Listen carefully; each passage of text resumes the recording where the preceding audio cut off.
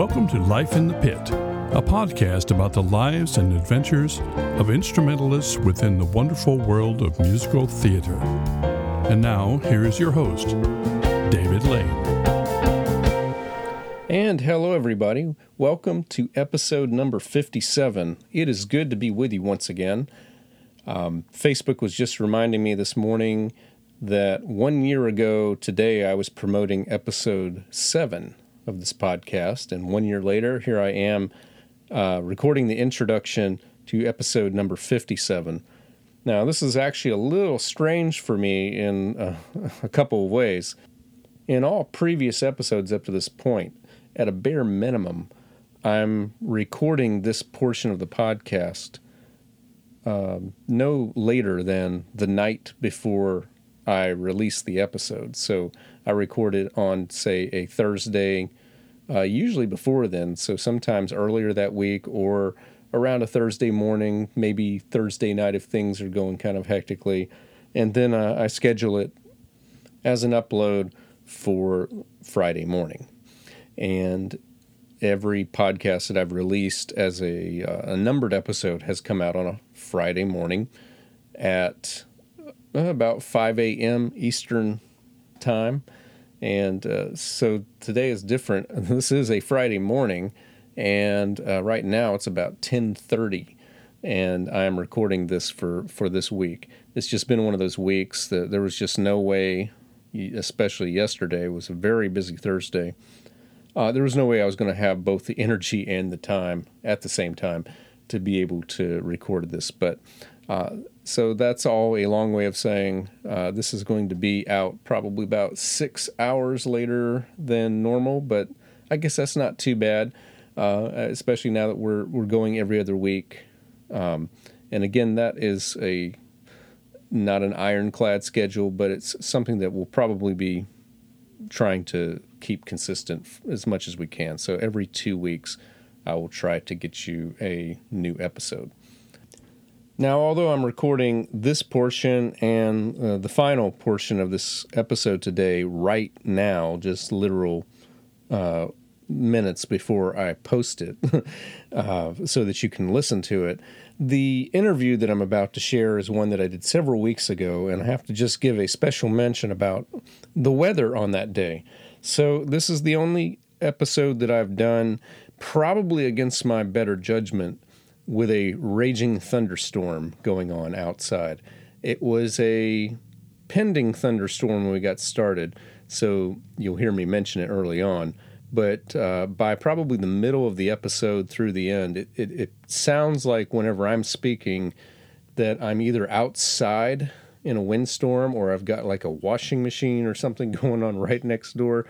And if you listen closely, you'll hear some thunderclaps every now and then, but it was kind of crazy weather, and I'm sure my mom, if she were here to correct me, she would definitely not be pleased that I was playing around with electrical equipment while there was a raging thunderstorm outside.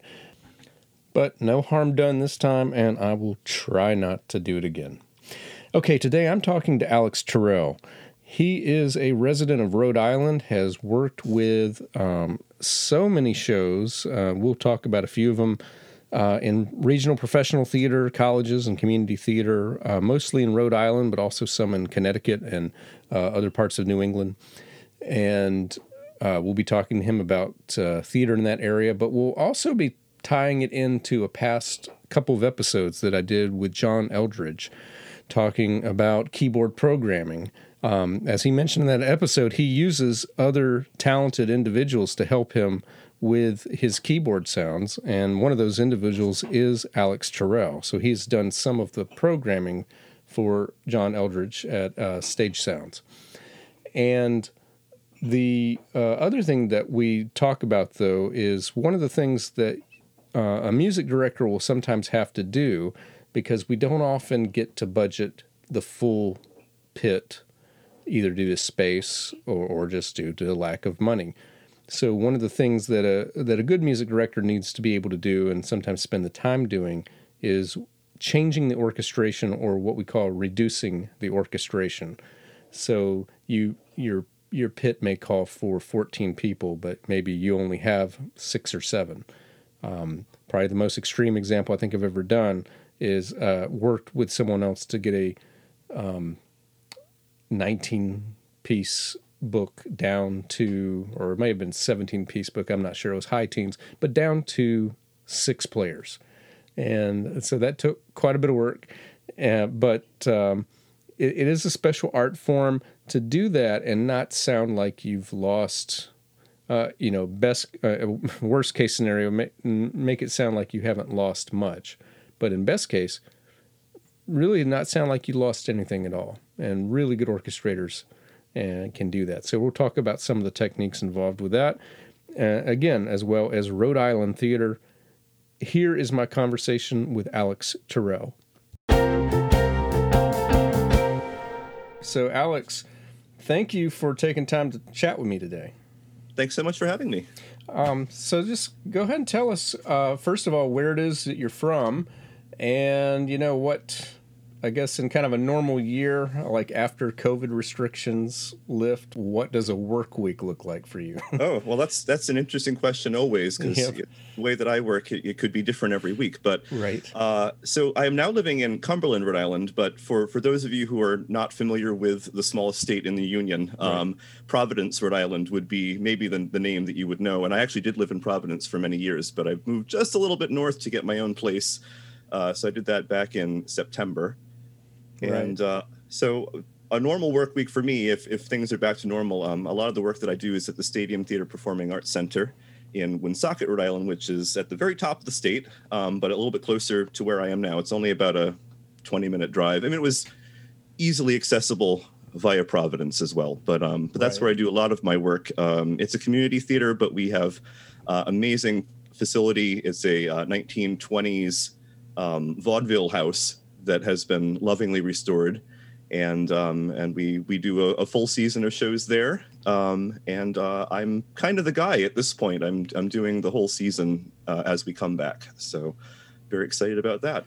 As music director, I'll be music director. So it took me a while, but I finally figured out how to think of Rhode Island in my mind. I looked at how the square mileage, the area of the state, and compared that with where I lived for 4 years, which was Jacksonville, Florida. And Jacksonville, Florida, it's unique in that it basically takes up almost the entirety of its county. So it takes up almost all of Duval County, because Jacksonville just kept buying out all of the suburbs, and just folding it into Jacksonville. So right below that in, I believe it's St. Johns County, is a little town called Orange Park, and you really can't tell when you've left Jacksonville and gone into Orange Park. So just take Jacksonville plus Orange Park, and that is the size of Rhode Island. I imagine we're a little bit more population dense, but oh yeah, probably. There's like 1 million people and all that. So, yeah. Oh yeah. Yeah. So but that as far as how long does it take to drive somewhere? Because I had to go all over that area, so it's I was just imagining this is a state. Yep. We literally have this thing that if you have to cross a bridge, you need to pack a lunch. All right. It's because it's called the Rhode Island mentality of travel. So if you're where I live, but you need to go to Aquidneck Island, which is where Rhode Island actually the name comes from. It was that island. Right. But if you're going to go there, you need to pack a lunch and pay the toll, that kind of thing. Nice.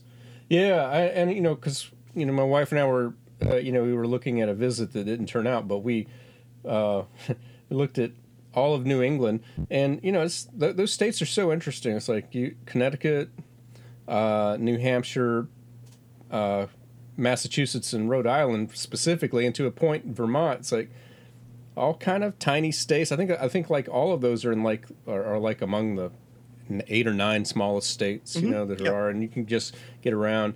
Vermont, I think, is small, but it's the non-95 states. You have to actually want to go to Vermont. You can't accidentally get there. But then you got Maine, which isn't as, I looked at the statistics. It's not as big as I thought it was, but it just looks like a giant compared to the other New England states. Because we were thinking, it'd be nice to say that we went to Maine, and people kept saying, well, while you're there, you got to go to Acadia National Park. You got to go to this Yep. And you got to go to all these places. And I looked at where they were. It's like, that's a long ways from the state line. And then you look at like the way the roads go in the coastline. It's like, as the bird flies, it's like 300 miles to get all the way through. But it would take you like 10 hours. It's funny you mention that, because I'm actually looking at taking a little trip up to Maine to see the national park and all that. And I'm like, oh, it's going to be like a 6-hour drive. I have to plan, Right. I have to plan how I'm going to do that. And Right. I haven't taken a few road trips before, but. Right. And according to the wonderful travel guides of Stephen King, apparently tourist season really picks up in the summer, so it gets pretty crowded there. So just talk about getting into music and, how old were you when you picked up an instrument, and what was that? So my music background goes back to the very beginning. I actually have cassette tape recordings of my mother singing to me as an infant. Nice. Which is kind of, a couple years ago, I was like, oh, I better digitize these and, kind of capture them before something happens. But so there's that. But like pretty much as a child, anytime I could find a musical instrument, I would want to play it. So like my grandfather had a Yamaha organ. So anytime I was over, I'd try to play that. My cousin had a couple little of those Yamaha, the tiny keyboards that sound kind of like a DX7, right? Those kind of things. And right. so I'd play on those, and I eventually got my own little one. I did take some group piano lessons at the mall as like a 5-year-old or a 6-year-old, but it wasn't really for me, and my fingers could not handle the full size keys. So I started doing clarinet and chorus in elementary school. And then when I moved to East Providence for 6th grade, I did recorder band and gave the clarinet one more shot in 7th grade. But it was in 8th grade, my English teacher was trying to convince the boys to join chorus. And I ended up being the only boy in the 8th grade chorus. Right. And I had a friend there, Tracy Ritchie, who played piano and wrote her own songs. And that kind of got the bug on me. And I'm like, oh, I kind of want to do this too. And so when I got into high school, there was musical theater. They had a program. They were doing The Wiz. I foolishly auditioned thinking that I would get a lead role. Nice. Or something. They cast me in the tech crew. Okay. Which apparently is a thing. Right. They cast me, but I was there. So I went to rehearsals. I was there. And one day someone wasn't there. Oh, Alex, can you be in this scene? Yes. Okay. That's my thing. Then another person wasn't there, and they gave me the role of the messenger. And so I had some lines. And so, being present, I learned from an early age, being present, being there, kind of gets you some opportunities. Yeah. And from there, the next year they did Fame the Musical, and I was in the cast. They cast me as Mr. Scheinkoff, the music professor, kind of uncannily. But I said to the music director, the choir teacher, I'm like, hey, can I play keyboard when I'm not on stage? And she said yes. So I played in the pit, and that was the first time I played a show. And kind of from there, I've never really stopped. I music directed my first show at 16. Right. With a youth group that my friend formed at her Portuguese club, and we did Annie. And again, I literally have not stopped since, and it's been almost 20 years now. Right. How old were you when you first played in a pit? I probably would have been 15 or 16. Okay. We kind of took care of the music and the theater at the same time. So back on episode 38 and 39, I talked to John Eldridge, and we. It's like so far the only 2-part episode we've had, because we had so much to talk about over 2 different days. And we talked a lot about programming keyboards and his business, which is called Stage Sounds. So tell us about your tie-in to John Eldridge. So we met online basically through the various online Facebook groups that there are, theater music directors or professional music directors now. Right. And we're kind of in the same area. He works up in the north of Boston area, and I'm kind of south of Boston area. Right. So we haven't even met in person. We've only, interacted online. Right. But I've kind of built up my catalog of shows. And when he was putting Stage Sounds together, he asked me if I would be a contributing programmer, more or less to kind of clean up the stuff that I already have and make it available for rental. Right. Right.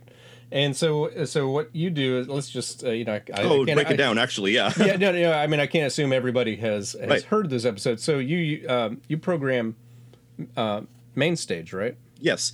I mean, I started off working with Kurzweil keyboards. They were the standard for a very long time on Broadway and tours and things. I saw my first Kurzweil in a pit for Jesus Christ Superstar. I think it was back in 2003, and I'm like, that's the sound. Yep. And so I when I was first able to buy a keyboard, that's what I bought, and I'm still playing them, but they're not the most fun things to program a show on today when you can do it on the computer and you can do it almost twice as fast instead of literally typing on the keypad to write text. Exactly.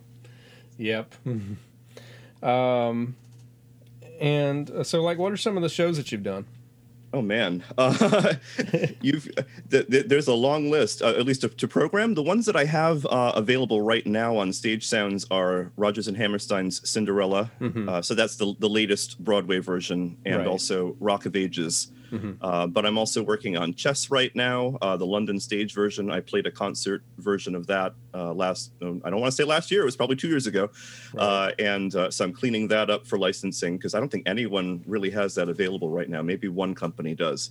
So there's that. I'm probably going to be doing the full version of Les Mis, and there's a whole list of things that we're all kind of being assigned out to work on. Rock of Ages keyboard book has a great sound in there that they label Journey Piano. Yes. Yep. And for me, it's just about it was just about dialing in the right amount of, I think it was a chorus effect. That's kind of really all it is. They just took a regular, probably Yamaha Grand and just threw a chorus effect on it and called it a day. Right. Yeah. I think when I did it, I did like a 65-35 mix of piano, electric piano. Like a CP70 or something, because that would work too. Yeah. So it's like, it sounds like a piano, but it sounds like there's an electric piano playing with you. So, and I can't remember what else I did, but I just called it Journey Piano, saved it to mine. But yeah, that was the old typing way. So yeah. And I probably still have that sound on there. I don't think I've had to use it for anything else, but it's hard to say. It's been a long time. I did that show back in 2017, I think. Yeah, it's funny. I did it right before Beauty and the Beast, and we had one of the same actors. The guy that plays Lumiere is like one of the I cannot remember the characters' names on there, but basically quite a bit different language between those two shows. It's pretty funny. Well, yeah. Absolutely. Oh man. So you reached out to me, having heard the episodes with John Eldridge, and you talked to me about some other things that you did, and one of the things you mentioned was that you do a lot of orchestrations and transcriptions, and let's just talk about that. But also, I want to talk about you do a lot of reduced orchestrations. So I'm kind of interested in first of all, what's the technique for that, and also why? What's the rationale for that? Sure. Maybe I'll get into the why first. In various theaters, budget can be an issue, and maybe the size of your space can be the issue. Sometimes both. Right. At the stadium, so it's a vaudeville pit. We have a Wurlitzer organ console that is permanently in the pit. We have a baby grand piano that sometimes has to live in the pit because we just don't have any space in the wings. So for practical reasons, sometimes you need to reduce or budget. And I've kind of come up with a bit of a system that at least kind of works in that space. And so the answer to the question would be different depending on what the size of the space is that you have to work with. So in the case of the stadium, around 11 has kind of been the number that I frequently get. So there's kind of two different approaches that I would take to reducing. One would be to build up from the piano vocal score, and the other would be to pare down from whatever you have been supplied with. So if I was going to build up, I would always have a piano, bass, percussion, and then I would start looking at my color instruments. So you may have a couple reeds, you may have a trumpet or a trombone, a French horn, that kind of thing. So it's all about choosing things wisely, but also being mindful of what the writing is that you have. So there's a lot of prep work that goes into studying the scores and trying to figure out who's doing what where. I always like to try to capture the essence of what the orchestrator was intending. So it may be scaled down, but you're still going to capture a lot of the same melodic writing that the orchestrator has laid out. The other method would be to take a completed orchestration and pare down, or what can I pare out, or what can I patch to another instrument. Patching is kind of what I call it, where you're literally sometimes just cutting and pasting bars and putting them into another part or a comparable part or something like that. Sometimes you have to be a little bit careful, licensing wise. Certain contracts may have certain restrictions on what you are or not allowed to do. What I do though is again, I'm trying to make the orchestrator's vision work with a smaller complement. Right. Yeah. And I was just thinking about the pared down approach. Like I have had to do that with some shows, and it seems like for 95% or more of the people who come to listen to it, it's like they can't tell anything. There's always that 5%. Like when we did Chicago, I think that's like a 19-piece. 13. 13? Is it 13? 13 piece. It is. Okay, 13. Sorry. Get that confused with Les Mis. I think that's a 19-piece. 15. You're going to have to forgive me. I know all these numbers so well. I'm a total nerd when it comes to orchestration. So Chicago's a 13-piece. But I had to negotiate like crazy to get 8 pieces, for a show. Oh, man, yeah. So I said, okay, well, I got to have 2 keyboards.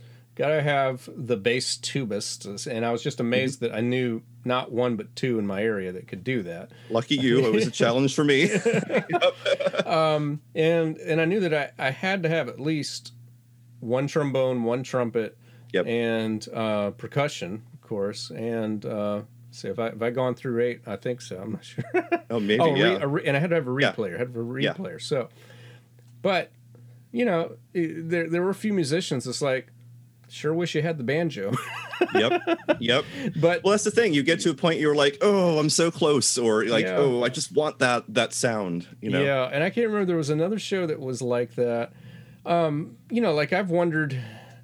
Like I've got a show coming up next year. I'll be doing Into the Woods for the first time. Very nice. And I think I can do like almost all the orchestration, but that's nice.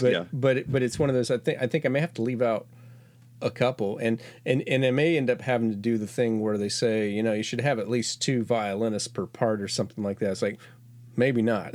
We might have 1 per part. It is written 1 per part, but they share books. Yeah. So, and if I may make my recommendation, Horn 2 is almost always unison or tacit. Okay.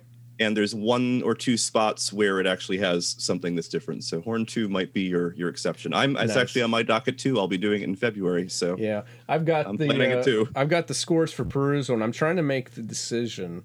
And I put this on one of the theater, one of the groups. It may have been Professional Music Directors group or something like that. But I asked if you have to play. It's like that's just in the budget. Yep. Is that a book that you play from piano 1 or piano 2? Because I have played from piano 2, like I did that with Little Shop of Horrors, just because it really wasn't a lot of playing, and I could keep that going. And I would say 90% of the responses I got was stick conduct and play piano 2 by writing in what you need in the piano vocal score. Just because it is. It is one of the harder scores to play. It is, yeah. And it's not. It's one of those. I was just looking at the rhythms. The cast has to do. I'm going to have to teach them to count all the rest, and I just think that's a potential nightmare if you don't have somebody cueing the actors. But if you're playing piano 1, you cannot get your hands up. So like maybe if you had an abundance of rehearsal time and could kind of get your head signals in line. That's actually one where if you had a smaller orchestra, I think you would probably be able to manage a little bit better. Right. When I did it with the art school that I taught at, we did it a Black Box production, and I was kind of trying to conceive it for that group. And, it's one of those things where if I had known now what I knew then, or did I do that backwards? Yeah. But you know, Right. if I knew then what I know now, Right. maybe I would have played the piano part and conducted. I had another faculty accompanist who played the main piano book. I was just kind of covering, and I had some students on some other parts. But it is one of those shows where there's just a lot going on, a lot to manage, and I can't imagine trying to conduct that show, at least with the full orchestra, Right. and Yeah. keeping everyone quite together. And this will be, for me, a brand new theater. It's like I've never played in this venue, so it's like I don't even have a really good conception. Another one that I was supposed to do one time, and actually there is a theater in this area doing it, and I haven't like decided if I'm going to like try to get in music directing that or not. But it's Parade by Jason Robert Brown. Yep. I played that show on like the accordion book. Okay. Yep. And I can't think of anything I would leave out. Every single instrument there is crucial. You get, I mean, the bass clarinet, the reed book with the bass clarinet is kind of definitive. Both of the string parts, I mean, like the violin and the viola and the cello. It's like, I mean, they're all needed. Obviously bass percussion, is all very crucial, and then the French horn. It's like I don't think I can't think of anything that it's like if you're going to do live, you need to have everything. I mean, a lot of the shows today are already reduced, or they're written specifically for small spaces Right. or small areas. Where what would you lose? What would you take Right. out? What can you take out and not lose a whole element of the show? Exactly. Yeah. Let's see. Well, let's talk about some of the work that you said you've done specifically as like an orchestrator and an arranger. So you did Stadium Christmas Spectacular in 2018, and then you've done a couple of years of Christmas Carol, 2019, and apparently this year. Well, yeah, it's going to be coming up. Yeah, so the Stadium Christmas Spectacular was something that they were doing for a while. It was kind of a big, kind of like a variety show, for the holidays. And that year that we did it, where I was pretty much asked to, orchestrate and arrange everything. So we would, take various different songs. I remember doing. We opened with. Oh my goodness, Andy Williams with Most Wonderful Time of the Year and Right. Happy Holidays. And so I just did a literal takedown. I just, sit at my computer with my headphones with Finale open, and I'm just trying to write charts that sound something like it. It's kind of fun for me, at least, to do that, put it on the page, and then go put it in front of musicians and hear it, in person. Right. It's kind of a wild thing to me.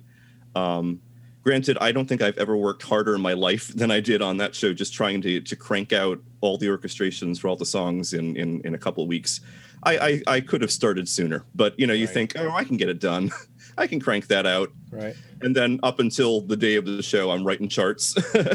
I got to thank my orchestra for bearing with me, just plopping charts in front of them. Okay, here you go. Let's right. make it work. Thankfully, I have some amazing players that can pretty much sight read anything I throw at them. Nice. I've been very fortunate in that regard. Nice. I'm just in just case I forget to mention this in the introduction, I'm just going to tell my listeners if you hear like a percussion section going on, it's because it's thundering in my house right now. so anyways, In the house? yeah, well, outside, yeah. So you mentioned Finale. So you're a Finale user? Yeah, I've been using Finale since at least version 2000. I was in Okay. high school, and I started then. And once you've learned it, Right. it's. I mean, I've looked at Sibelius over the years, and it's just kind of like ribbon. No, I mean, I've already learned all this in Finale, or you have to relearn things in Finale when they decide to move things. I don't know if you're a Finale user. Yeah, yourself, yeah. It's but, actually Finale 98 is where I came in. So okay. Yep. Yep. Yeah. So just to kind of pitch another podcast, I don't know if you listened to it already. There's a podcast called Scoring Notes. They also have a Okay. blog, Okay. and they don't sponsor anyone. They talk pretty pretty evenly about Finale, Sibelius, Dorico, and occasionally MuseScore.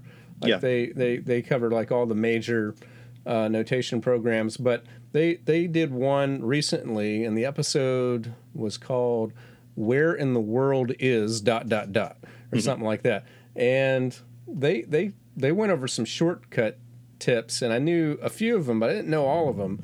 And one of them, I went ahead and tried to make sure I knew how to do it.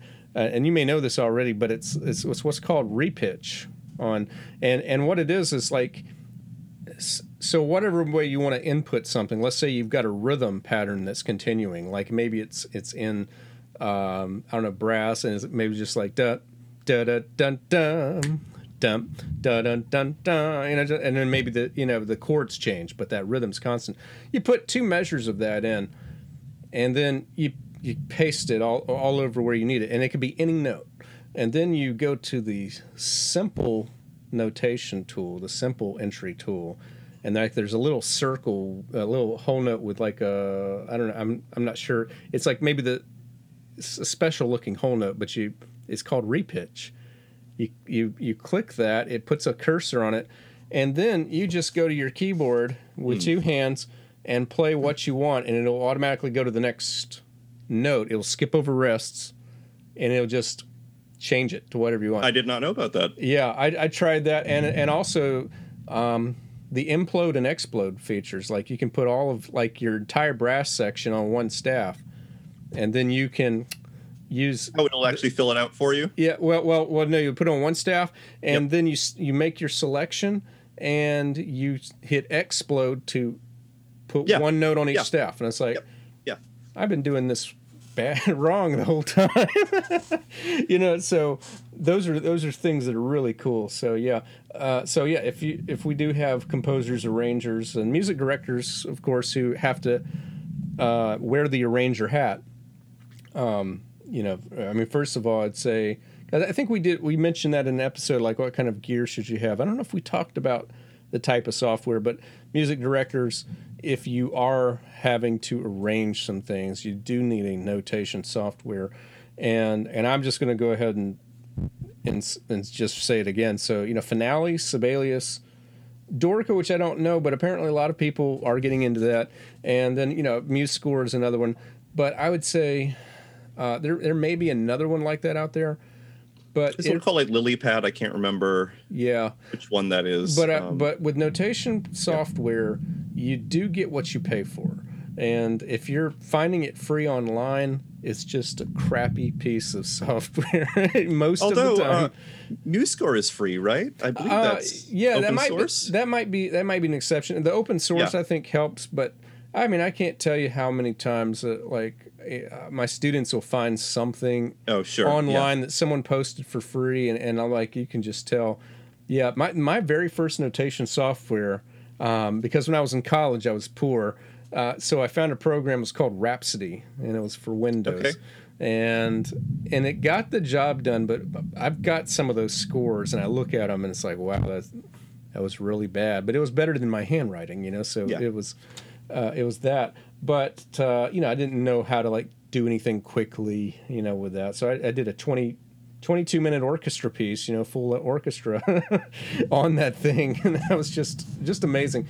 But, when I finally got to grad school and was studying film scoring, it's like I got to have Finale now. It's like, because we were having to, on the regular print off things for people to play.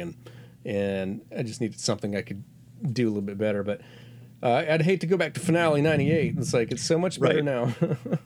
So Finale was also the notation software choice when I was in college in undergrad. So we had to do it. And I still kind of regret to this day not listening to the theory professor when he insisted that we use speedy entry. Oh, yeah. He made a big point about using speedy entry all the time. And I was like, no, I just want to click it in. And the amount of hours of my life that I have wasted not using speedy entry, I cannot count them, because once I did force myself to learn how to use it, at least for the process of entering, like say I'm doing reduction and I do need to put it into Finale and enter it in. Oh my gosh, it's so fast compared to the mouse. You could never go back. Exactly.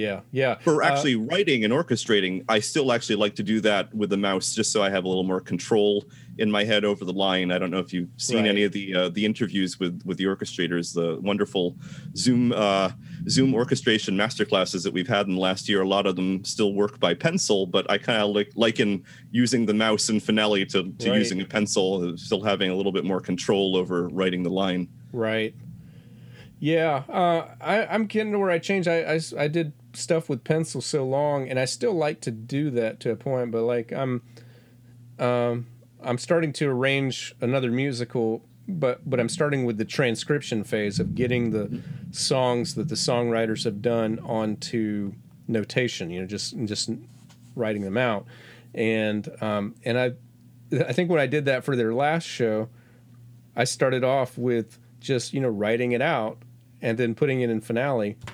And then I'm like, no, let's cut a step here. It's like, because this is like, an hour and a half show. Let's go straight into finale.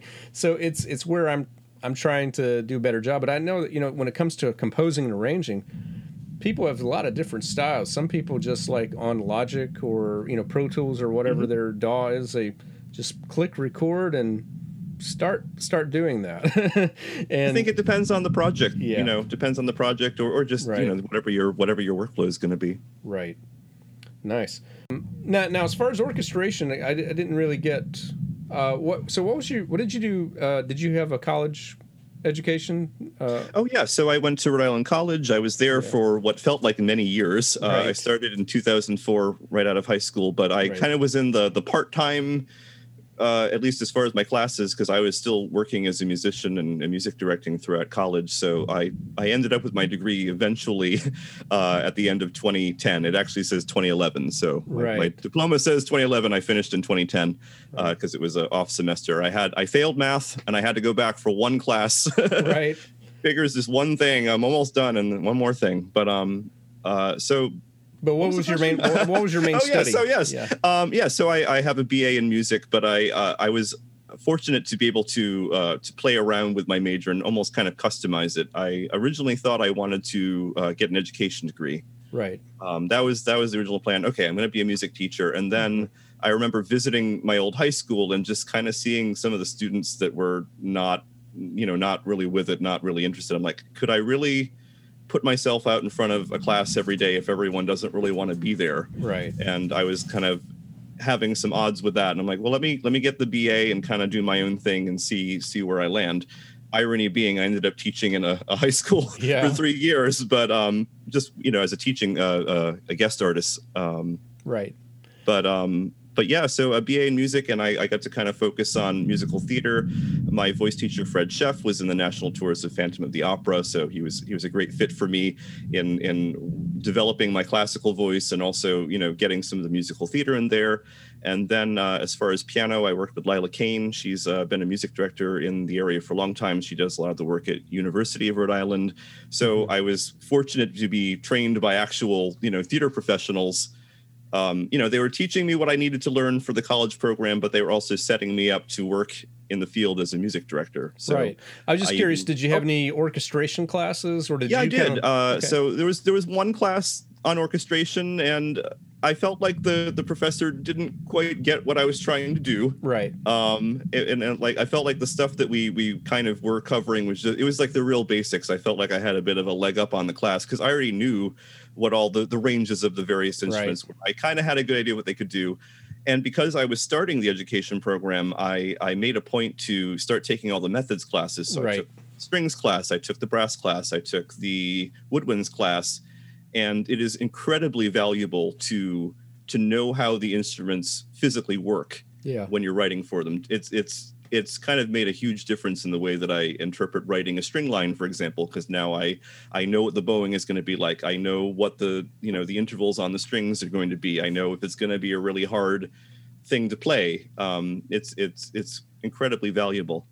But I got a really well-rounded education at Rhode Island College, so I was very happy with what I got out of it. Yeah, there's so many ways to study orchestration. I've got you can't really see it on a shelf behind me, but I've got a bunch of like Dover orchestral scores, and things that I've studied with the recordings. But I had a classmate that was older than me when I was in grad school named Andrew, and he gave me, I think, so the best advice is challenging.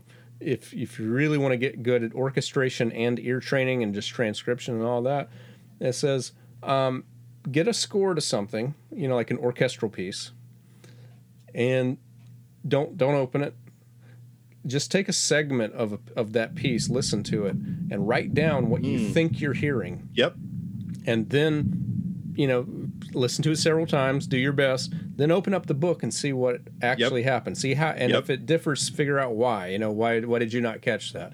And just do that with various pieces, and eventually you get to where your ear gets really sharp, and you understand how to listen for the colors and so forth. Yep. So. That's kind of where it comes from. Like, because I've been transcribing things on and off for years. Right. And even going back to, I didn't mention on there, but I don't know if you're aware of a band called the Dresden Dolls. They were really big in the mid 2000s. Amanda Palmer is the singer. She's now off doing her own thing, and she's married to Neil Gaiman, the writer. Oh yeah. But anyway, so she had a band. They're out of Boston, and they were very popular in the area. We decided, it was my theater company, East Providence Community Theater. We had a person working with us that was writing a musical based on their music. They allowed us to use it. But then it's me writing the piano transcriptions and trying to figure out, okay, what is it that she's playing? So it goes back even that far, just trying to work out things. Right. Talk about, you got a couple of other projects. Just talk about them. So you got one called Shrine, and you got something called the Retro Hobbyists. So what are those? So Shrine is a band that I've been in since 2004. There's a bit of a tragic history. I don't know if you're aware of the Station nightclub fire, but our original lead singer, Nick O'Neill, died in that fire. 100 people were lost in 2003. It was a band called Great White. They lit off some pyrotechnics on stage in a venue that really should not have had pyrotechnics. Oh, wow. I do know Great White. I didn't know about that. Yeah. But our band was formed in 2002. It was some of my friends from high school, and they got together, started a rock band, and so they were going for a little while, and then that happened, and Nick passed. And about a year after that, they asked me if I would, join them to get the band going again in his memory. And so we were doing that for a while, and kind of on and off. We were trying to make it for a while. I was endorsed by Kurzweil for a little while. That was really cool. I got to go up and check out their R&D and meet Dave Weiser. I don't know if you know Dave. His name comes up a lot in the music director groups. He ends up doing a lot of the programming for Andrew Lloyd Webber these days. Wow. Yeah. So it was great to meet Dave and learn all about the instruments. Where was I going with that? Sorry, I'm getting a little bit. That's fine. My brain is not with me right now. What was the question? Okay, so you're talking about Shrine. Yes, of course. Yes, so we were doing. We'd worked on an album called Here and Now, and things were just kind of not going where we thought they were going to go. We thought the album was going to take off. It didn't take off, and our guitarist left, our drummer left, and then we were like, oh, well, I guess that's it. And then we got nominated for an award from Limelight Magazine for Album of the Year. And so they asked us to play the awards ceremony. And so we reunited the band. We won the award. Nice. And our guitarist came back, but we ended up getting a different drummer, and we continued on for a little while. And these days we're not doing so much, especially, with the pandemic, obviously. But I just found out a little while ago that our present lead singer, my friend of, many years, John Brennan, is going to be moving up to Maine. So I don't think we're going to be doing a whole lot going forward. Probably the occasional thing, but we've been keeping it going for a long time. And so in the band, we trade off on lead vocals. I play keys. He also plays keys, and we do a lot of classic rock inspired covers. And so I pretend to be a tenor and sing Journey in Kansas and all that stuff. Nice. And yeah. And what about your? This is a YouTube project. Yeah. So this is a new thing. I've always been into kind of retro technology. So right now I'm kind of going through this renaissance where I'm trying to explore the things that I might have missed out on my youth. So I follow a lot of YouTube channels that kind of explore these topics, and I thought, hey, let me give it a shot myself and see if I can kind of bring my personal spin to just kind of being an enthusiast to all things retro. Nice. Okay. Well, we haven't really talked about you as a performer in theater. We kind of focused it on the orchestration and transcription. But let's just kind of really quickly, favorite horror story from the pit, and let's follow it up with a fond memory. Okay, so I think the one that I'm going to go with is, it's not something that specifically happened in the pit, but it happened on leading to getting to the pit. Okay. I was living in Providence, and I had some housemates, and it was Into the Woods. I was playing the piano book for a high school production, and so earlier in the day, I was out with one of my roommates, and at some point, I had put my keys in his glove box. And so you maybe can see where this is going. Right. So we get home. I forget that I leave my keys in the glove box. It's time to leave to get to call. I can't find my keys anywhere. My roommate is out on a rendezvous with someone else. I'll leave that ambiguous. Right. And so I cannot reach him. And so I tell them, like, hey, I can't get there. So the bassoonist was on his way, and he turned around, picked me up, and brought me to the theater. And it was probably about 20 minutes after the show was supposed to start when I finally arrived. But everyone was very kind and understanding, and Nice. we did the show, and everything was fine. But it's still one of those horror stories where you're like, you never deliberately want to not be there, but then something happens, and there you are. Nice. And what's a fond memory that from your time in doing shows? It was so hard to pin this down, but I can kind of give you the kind of thing that really gets to me. It is when I am able to kind of like live out the fantasy that I would have when I'm like listening to the cast album. Right. So there's certain moments in shows where when all the stars are kind of aligned, and you have these moments where everything just kind of clicks. So like there's moments like that in Les Miserables, for example, that finale, the epilogue scene. Oh yeah. And especially when it drops down to do you hear the people sing? Right. And you can just I've had so many moments where I'm conducting and I'm just trying not to cry my face off. Right. Just because everything is just so beautiful. But that's kind of a moment. But I mean, I just have a bunch of shows that I would just do over and over and over again if I had the chance. Like Jesus Christ Superstar is one. I heard your interview with Matthew Croft recently talking about that. That's just a show that I somehow do not get sick of. Yep. And it being a 90-minute show just makes it so easy. Just like, all right, let's get up there, do it, and have a good time. And it's done before you know it. 13 by Jason Robert Brown. That's another one. I've only done that one once, but I had a blast every time I did it. Yeah. Okay. So last thing, where can people follow you or find out more about your projects? Sure. I kind of need to do a bit of an overhaul on my social media, but I have a lot of my music direction background and things that I do on alexterrell.com, and I post a lot on Instagram when I'm out on my walks or taking photos of the shows I'm working on. So that's at Alex Terrell. And of course, I'm trying to build up this the thing with the Retro Hobbyist. So pretty much all social media platforms, the Retro Hobbyist, and hopefully there'll be something up on it by the time this podcast comes out. So. Right. Okay, well, I'm going to congratulate myself for not getting electrocuted while... Oh, I hear it now. Oh, yeah, I mean, you should see... I should take a picture of this at some point, but yeah, I may try to get some of the thunder out when I'm not talking, but you may hear it while I'm talking. But anyway, but thank you for taking time to chat with me today. Sure, yeah. Thank you for having me. And that wraps up episode 57. So... thank you again for your patience. I will be finalizing this and uploading this, so hopefully in about 15 minutes after I press save, I will have this episode out to you. It'll probably actually be about 3 weeks before the next episode. This is one of those 5-week months, and I do have something coming up in a couple weeks, so it'll probably be around August 13th, but I will have another episode for you coming soon, and just wanted to make you aware of that. As a reminder, if you do want to follow what's coming up next, be sure to follow us on Instagram, Twitter, or Facebook at Life in the Pit Pod. You can follow me on Instagram at David Lane Music, or on Twitter or Facebook at David M. Lane Music. And as always, a special thank you to Mark Parolo for his cover art and to Bill Cisna for providing the introduction to this podcast. The theme music is composed and performed by David Lane. You can find out more about the podcast, leave feedback, or leave a donation at davidlanemusic.com/podcast. Please rate and review on the Apple Podcast app and be sure to follow. And please share with your friends. Thank you for listening.